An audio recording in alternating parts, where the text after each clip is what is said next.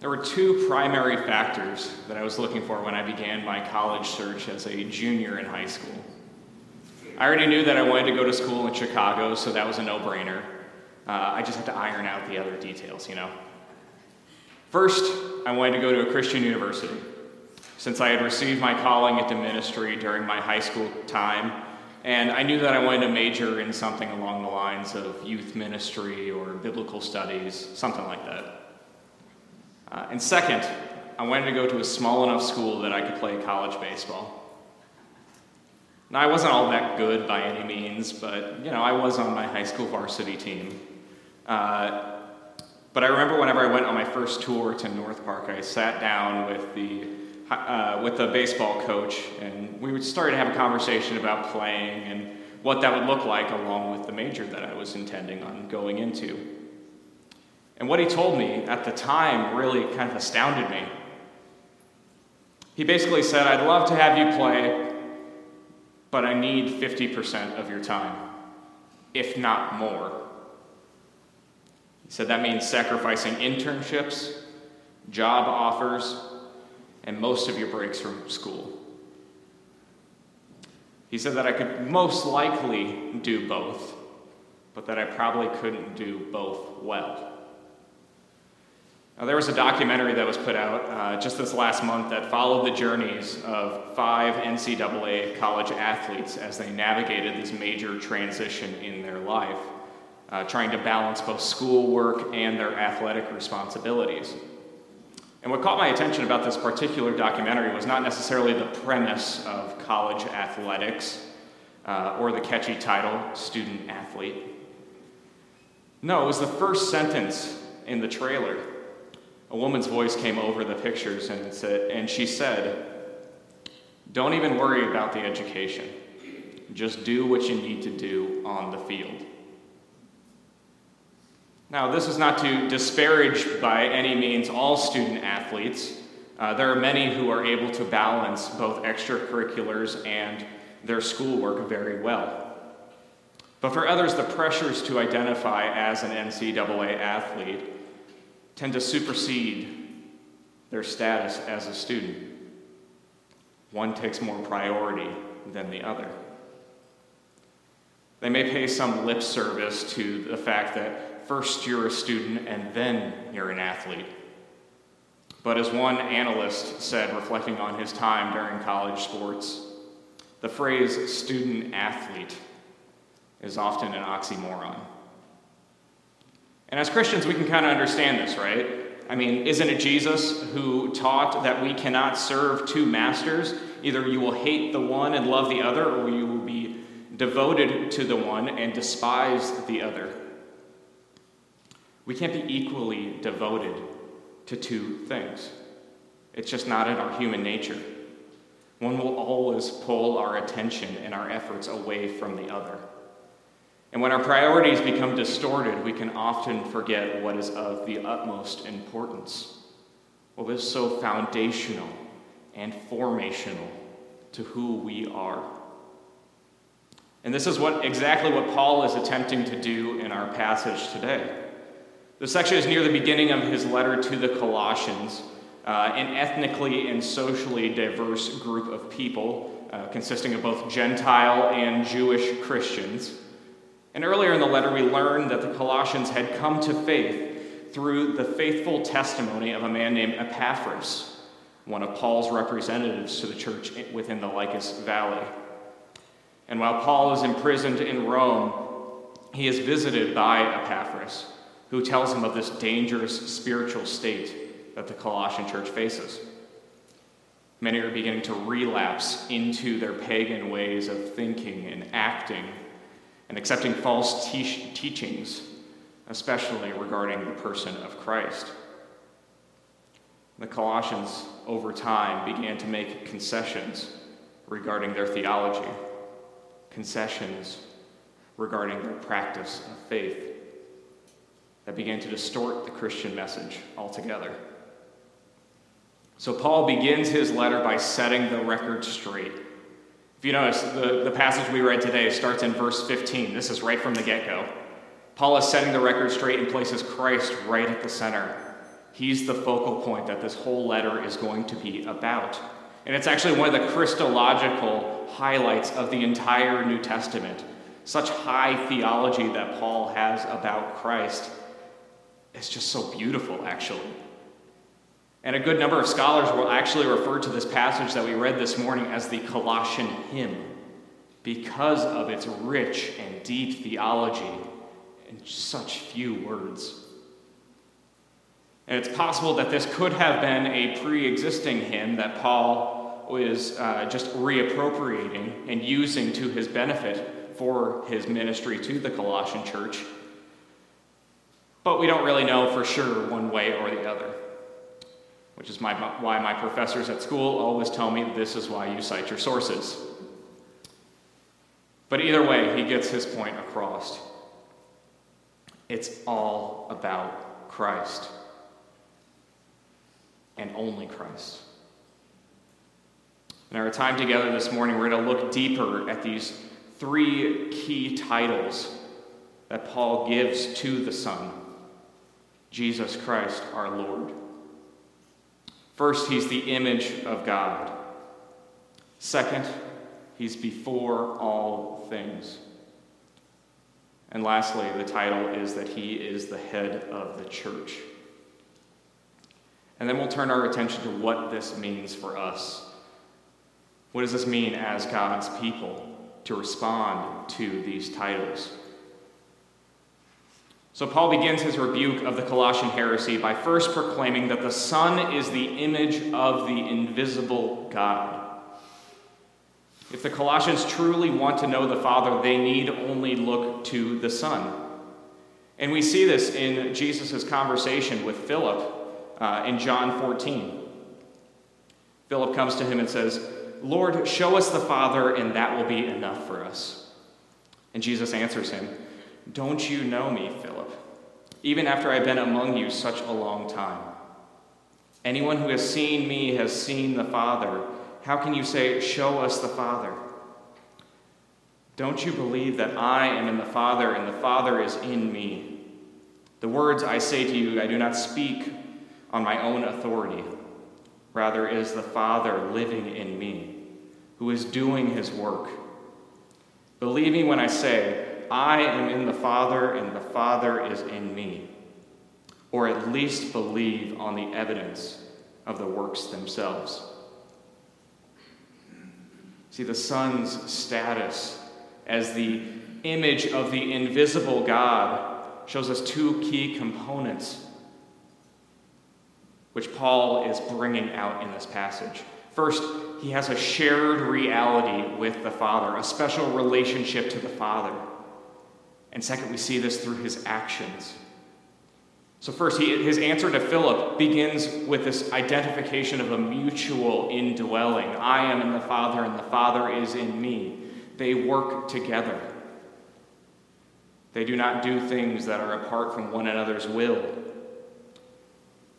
So when Paul says that Christ is the image of the invisible God, he is saying that everything that Jesus is because of God, because he is in the Father and the Father is in him.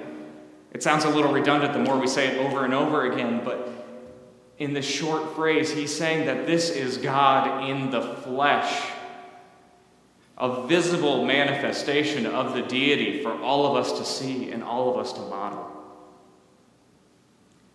And then Jesus goes even further and backs this up through his actions. He says, at least believe on the evidence of the actions themselves. And what are those actions?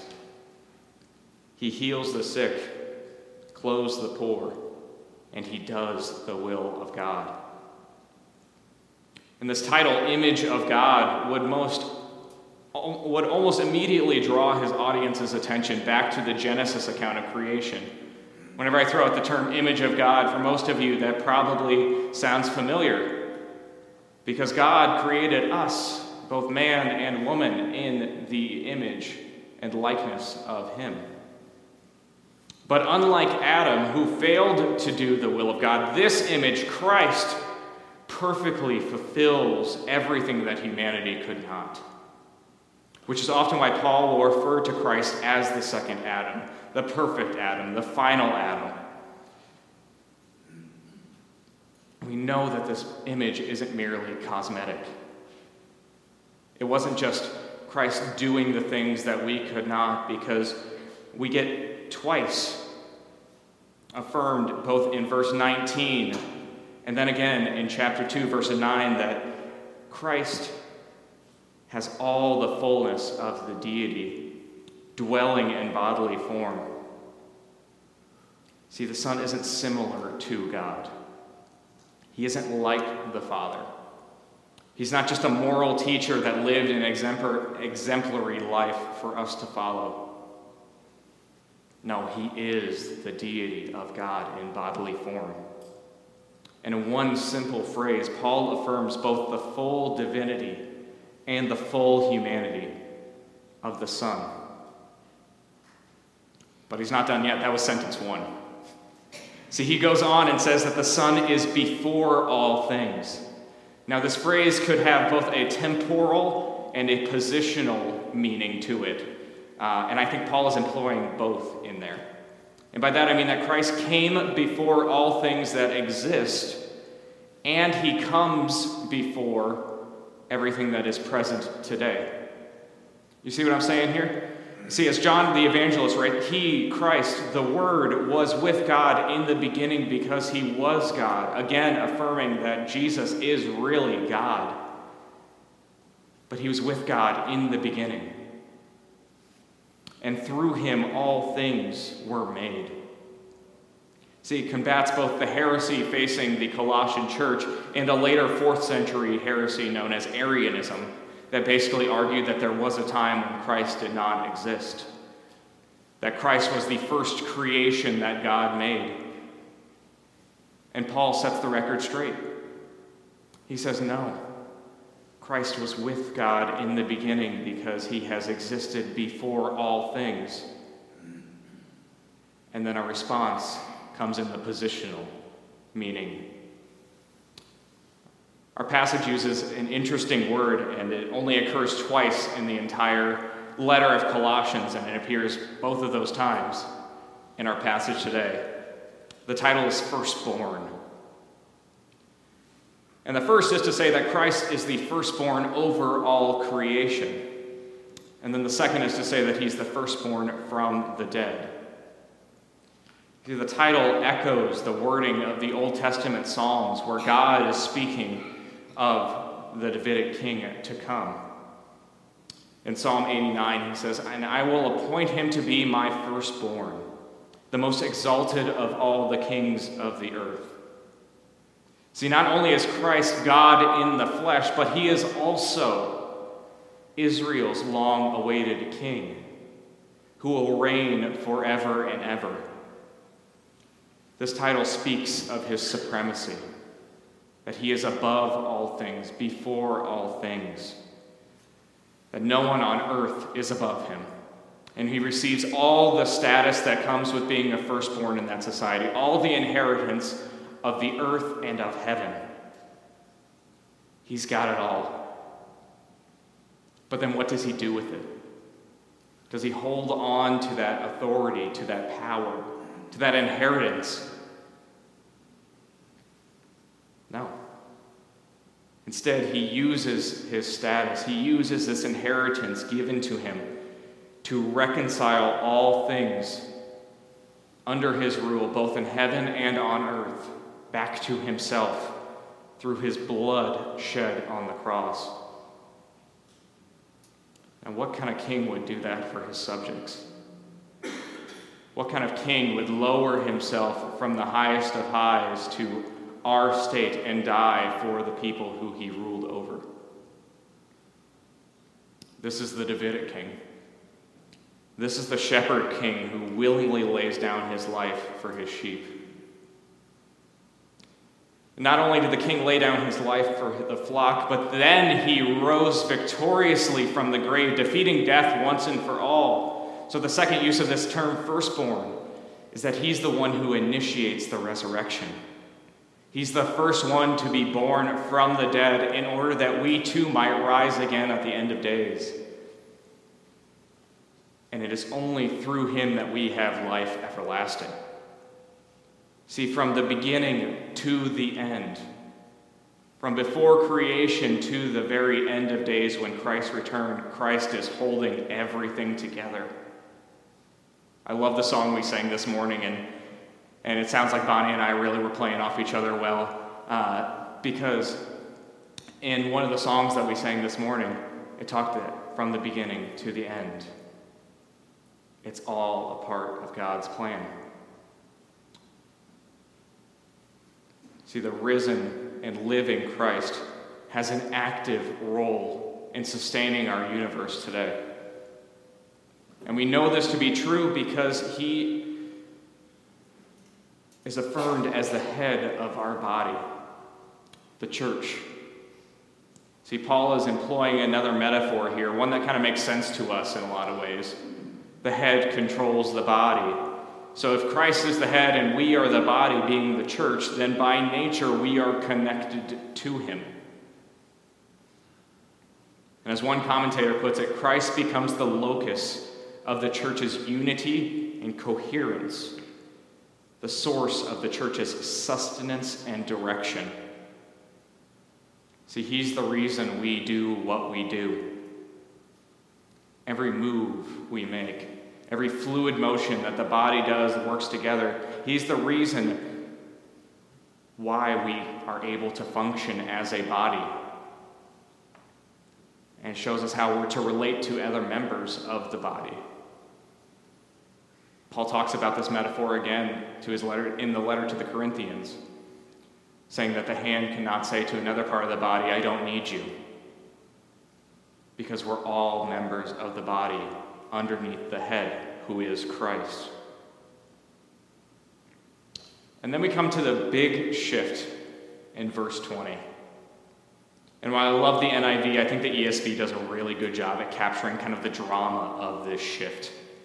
And after talking all about Christ leading up, in verse 21, we get this shift. So we're talking about Christ, the Son, the Son, the Son. We get to verse 21 and the shift goes to, and you. Notice the emphasis in the drama. And that's a plural you, by the way. That's a y'all. See, and many of us, including myself, might tune out until this part of the sermon because we want to know, what does this mean for me? What is the text saying to me? Which character am I supposed to be in the text? Oh, it said you? That must be me. We wait to see what everything has to do in terms of us. But when these are our responses to the text and to the incredible work that Christ has done, then we're like the student athlete that pays lip service, trying to serve two masters. We want to split our time between Christ and ourselves. Because we can't serve both, we'll often fall into the temptation of self-service, of coming to church, to our Bible study, our personal reading of Scripture with a me focus. What is the text saying to me? Not to us. Not fully digesting the work that Christ has done. Because it's not about me. It never has been about me. And it's never been about you. See, it's all about Christ. And if we don't start with the Son and who he is, we can't move into what he has done for us and how we are to live in response to him. You see this distinction there? See, notice that Paul's entire discussion from verses 21 to 23 is still all about Christ. We don't get a big shift in, let's talk about Christ now, let's talk about you. Everything that is you-focused is looked at through the lens of Christ. See, yes, it talks about us and our faith, but our faith in what? It's our faith in what Christ has already done and who he forever will be. See, our orthodoxy, our right belief, leads us into orthopraxy, how we are supposed to act and respond rightly to the work of God. We can't separate the two. We can't skip over the gospel because we've heard it 1,000 times. We've prayed the sinner's prayer and we're good. Because if Christ isn't at the center of our worship, then we have nothing at all. In John 15, Jesus affirms this and says, "Apart from me, you can do nothing." Nothing. Not live, not breathe, not move. It is only by him, in him, and through him that we ever have hope of being reconciled to him. We can't serve the true master, the Son, while serving the master of our own desire to be self-righteous. When we begin with Christ, our mission gets bound up in God's redemptive work for this world. See, this is the gospel that has been preached to us from the beginning. Just like the same gospel that has been preached to the Colossian church. They've heard it. They've internalized it. I'm not preaching a new gospel by any means here. This is an alternative gospel. And my hope is that we continue in the faith. That we continue from what has already been rooted deep inside of us. And through identifying with the person of Christ and what he has done, that motivates us to participate in his redemptive work for all of this world. See, college athletes always do the best when they realize the incredible opportunity that has been given to them. That they're able to be a part of something much bigger than themselves. It's when they realize how much has been given to them that motivates them to press on, to fight when things get tough, to struggle with gratitude and appreciation for the incredible gift given to them. Will you pray with me? Almighty God, our Father, we are so thankful for your work, for your Son who is above all things, before all things. And we come to you with gratitude and praise for your mighty works, how you have loved us so. May we get wrapped up in your redemptive work and participate in your ministry for this world. We pray this in your name. Amen.